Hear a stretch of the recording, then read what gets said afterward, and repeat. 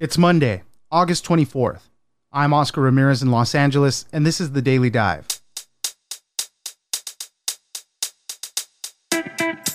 With the Democratic National Convention behind us, it's time for President Trump and Republicans to make their case to voters for the November election.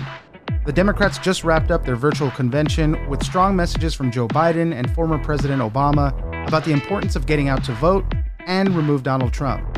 With few technical glitches and a surprisingly fun roll call vote, the Democrats did have a successful convention. This week, President Trump will accept his party's nomination from the South Lawn of the White House, but he will be present in some form or another for all 4 days of the convention. Ginger Gibson, Deputy Washington Digital Editor at NBC News, joins us for the dueling conventions.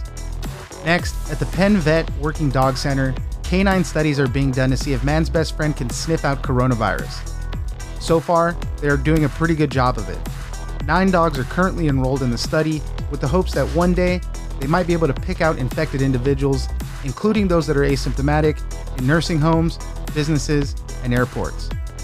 Dogs have already been proven to detect explosives and some diseases such as hidden cancers, diabetes, and bacterial and viral infections.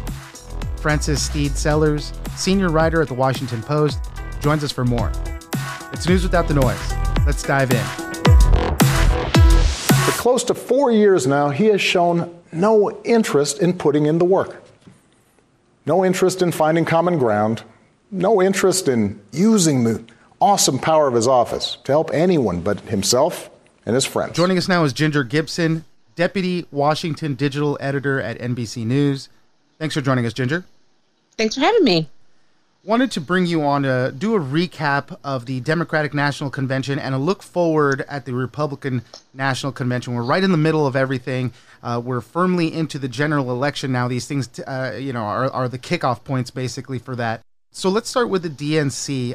Did it serve its purpose? It was a virtual convention. There was a lot of questions on how it was going to play out, how it was going to look. Was it successful? There was a lot of thought, as you just suggested, that it was going to look like a really lame Zoom meeting with, just some faces on the screens.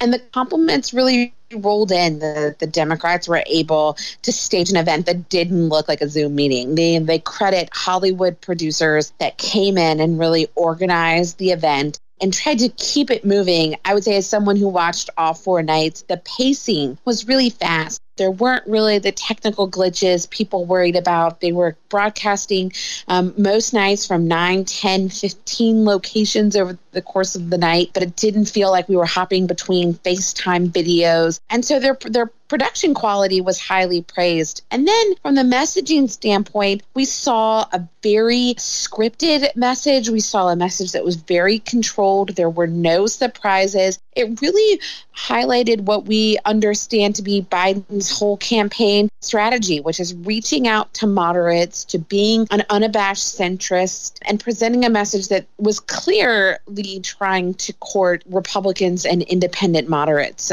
in the fall election. Overall, there was really only a few technical glitches, just, small audio things, a few awkward pauses while somebody was getting their cue. So overall, I thought that part was successful as well. One of the shining moments, I thought, was the roll call vote. Ginger, you and I have been covering conventions for some time, and it's always done in the convention hall. Everybody's just, big hats is what I'm thinking of, people standing out. But the roll call vote, the way they did it this time, they filmed it in all 57 states and territories. You really got to see everybody. I think, was it Rhode Island, the culinary comeback state? It was full with a lot of personality, really. It was maybe one of the unexpected highlights of the whole convention. Having, you're right, covered so many. The roll call is when you get up and go get something to eat.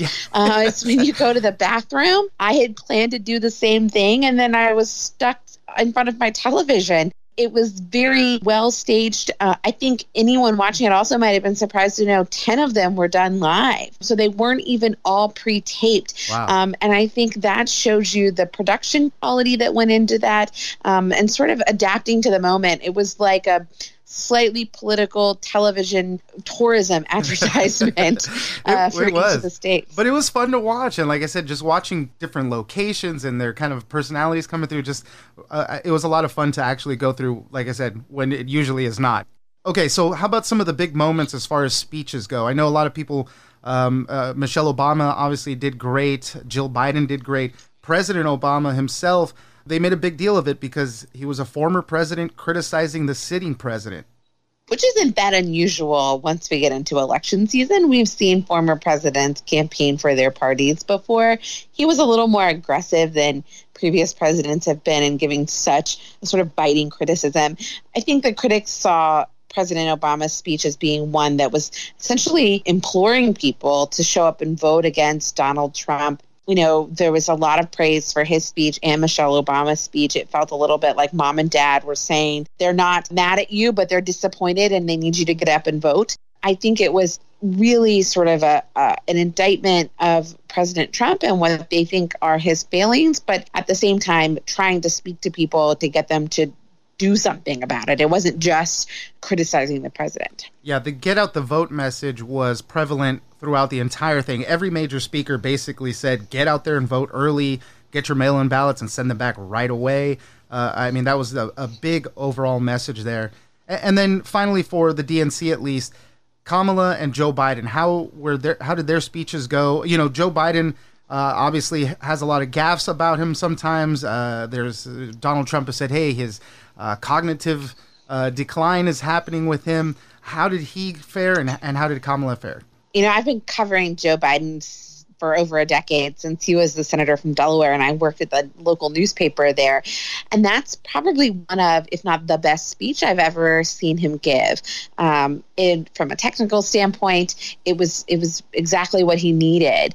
And I think you pointed to President Trump kept suggesting that Donald Trump has dementia or that he's not all there. He kept saying in the last few weeks he didn't think Joe Biden was going to finish the speech, that he wasn't going to be able to get through it. Yeah. President Trump set a very low bar, and Joe Biden more than exceeded it. We'll see what lessons the president takes away in trying to set a bar ahead of the debates. But I would say his speech was very well received. And then Kamala Harris' speech as well. I mean, she had to go after what may be one of the greatest orators of a generation, and speaking after President Obama. But she did everything she needed to do, telling her story, talking to women, and there was not flaws, there were not gaffes. We did not have moments in this debate, in this convention, where people were going, "Oh no, I can't believe they did that." For the most part, so it was pretty technically executed the whole week. And now on to the Republican convention, which will run through Monday through Thursday. This is their chance to rebut everything that happened at the DNC. The president is going to accept the nomination from the South Lawn of the White House. And they also said he's going to be taking part in all 4 nights in some form or another. That's right. So this is also going to be highly unconventional. Normally we see the nominee or the president sort of nod or wave or make silent appearances throughout the week, come out on the night their spouses speak and give them a hug and a kiss. Not this year. This year, we're going to see President Trump likely say something every night. They're going to do it much different than we've seen the Democratic convention. Theirs is going to feel a lot more like a convention with speakers all in the same room, with people in the room, with crowds at events as much as they could have them. So it's going to look perhaps a little bit more like a more sparsely attended convention, but much more like a convention than what we saw these last few days. They're going to start with the roll call on Monday morning. That will be the first thing that they do. It will be in person, so they will actually all be in the room in Charlotte. It will look like the convention roll calls that we know, where each delegation takes the microphone. So very different production that we're going to be seeing. And it'll be interesting to see how they land theirs compared to the Democrats and compared to conventions past. Right. And they've said that the president will be there for that roll call vote. They're going to have 336 delegates there because of social distancing. They can't have everybody. So that one will be an interesting, just to contrast the way the DNC did theirs. What about speakers? Because I'm looking at the list. I've seen a lot of family members from President Trump. There's obviously, the usuals. Mike Pompeo is going to be there, Senator Rand Paul. But it seems like it's a lot of family members speaking again. But they've always been at these conventions with him. Yeah, I think, I saw someone put it, these are not Republican conventions, these are Donald Trump conventions. And we see the Trump family, we see people talking about the Trump family, we see people talking about Trump. I think, last week was very much about Trump, and this week is going to very much be about Trump. And that probably sums up the election. It's all about Donald Trump. Right. We are going to see the couple, the McCloskeys, who stood outside of their Missouri home with a gun when the Black Lives Matter protesters came by. Right. We're going to see some more, I suspect, slightly controversial speakers, members of Congress who have been a bit controversial. And it's going to be a Donald Trump rally. I mean, it's going to be 4 days of talking about the things that he wants to be talking about. And as lots have noted, this is his production. He's been heavily involved in the planning. His campaign took over after they canceled most of the Charlotte portion. And so they're really going to be driving that message, and their speakers are going to be the ones that he's handpicked. Yeah, I've been reading a few reports on this, and people are saying the goal of this is to make it a gripping TV show, which is something obviously we know the president does well with his past and all. So this is kind of what to look for and what to expect there. And the president said he wants to have an optimistic and upbeat convention to contrast what the Democrats are doing, and they're going to be focusing a lot on his promises that he's made and that he's kept. We know there's a lot of things he said that he hasn't done as well, but he does have a lot of things under his belt. He made a huge impact on immigration. I mean, he basically shut down the asylum system, on healthcare, not much. They repealed the individual mandate of Obamacare, but they didn't replace it with anything. And the economy with coronavirus looming over everything has just tanked, but it was doing okay before. So there's a lot of things to go through and a lot of reframing that they're going to have to do through the convention. Yeah, they're going to be talking about where they see his accomplishments. And, on the economy, they believe that they can make the case that what he did for the economy in the first 3 years of his time in office, he can repeat in the recovery post-COVID. And they're going to be making that case. It's hard to imagine that it's much more optimistic or upbeat given the way that the tone that the president takes on a regular basis when he's speaking publicly. He's not always optimistic. In fact, he's not often optimistic at all. So I'd be surprised if we see a real optimistic tone. In fact, one of the things that has been a struggle with President Trump and his campaign is a campaign that very much wants him to talk about his accomplishments, as you just listed, and he very much wants to talk about his opponents. And I would expect to see that tension play out this week as well. Ginger Gibson, Deputy Washington Digital Editor at NBC News. Thank you very much for joining us. Thanks for having me. And of course, all week we will have coverage on NBCnews.com where we'll be live blogging and bringing all the latest news every night.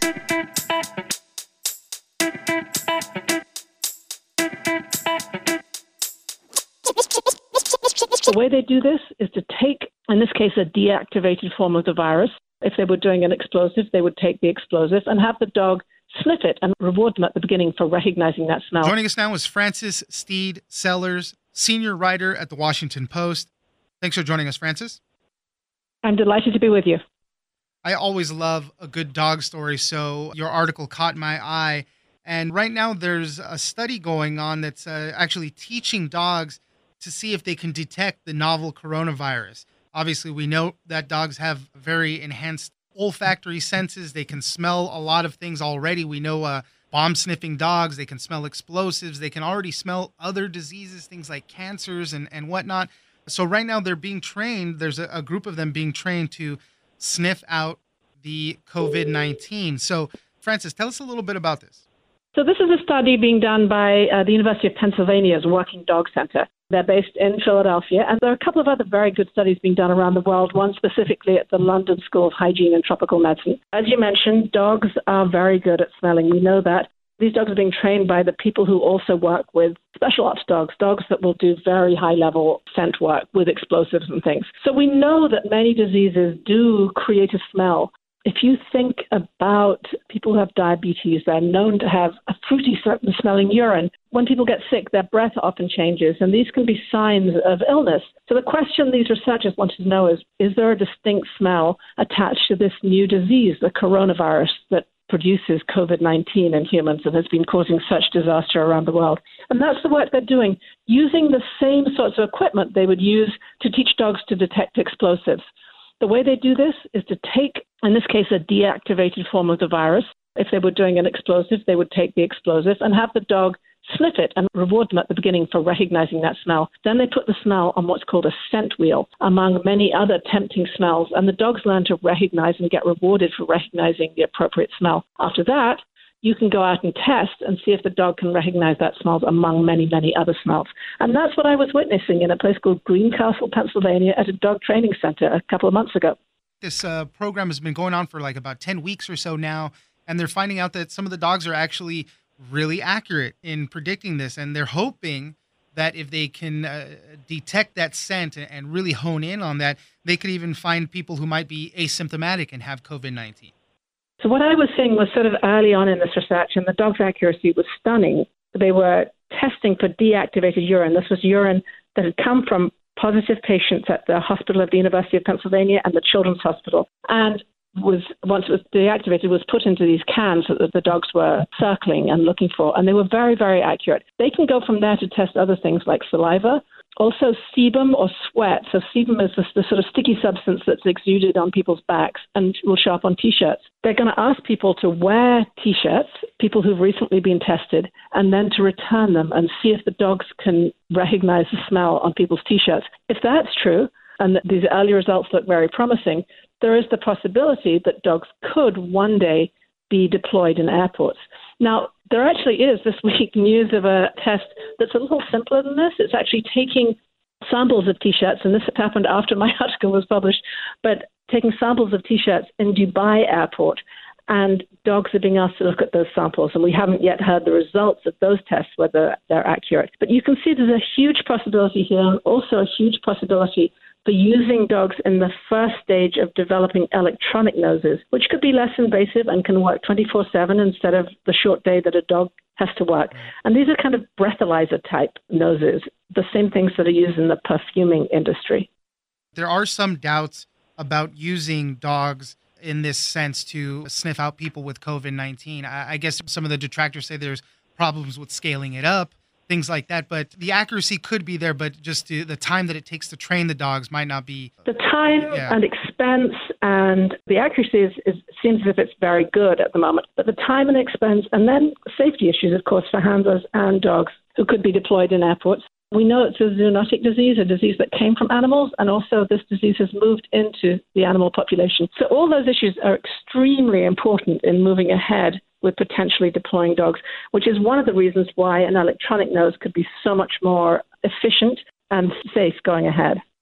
What are the dog breeds that are being used in this particular study right now? The one I saw was 8 Labradors and 1 Belgian Malinois. The Belgian Malinois was a dog that had a little bit more experience with other smells beforehand. In London, they're using Spaniels, I believe, and some Labradors. And there's a French study that's of sample T-shirts, and that's using Belgian Malinois. I asked about the dogs because the dog that's most famous for its nose, of course, is a bloodhound. And I said, why don't you use a bloodhound?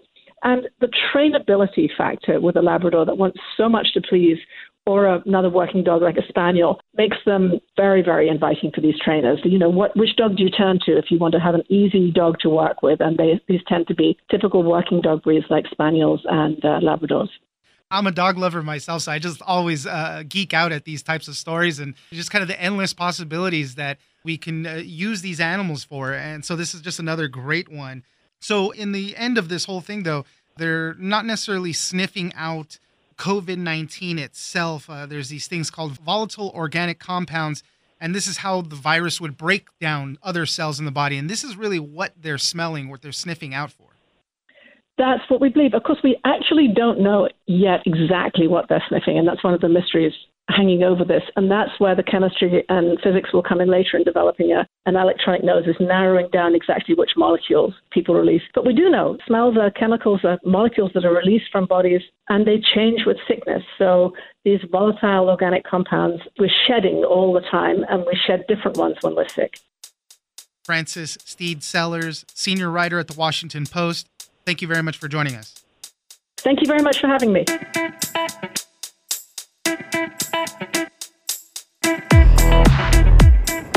That's it for today. Join us on social media at Daily Dive Pod on both Twitter and Instagram. Leave us a comment, give us a rating, and tell us the stories that you're interested in. Follow us on iHeartRadio or subscribe wherever you get your podcasts.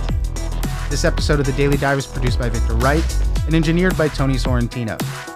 I'm Oscar Ramirez, and this was your Daily Dive.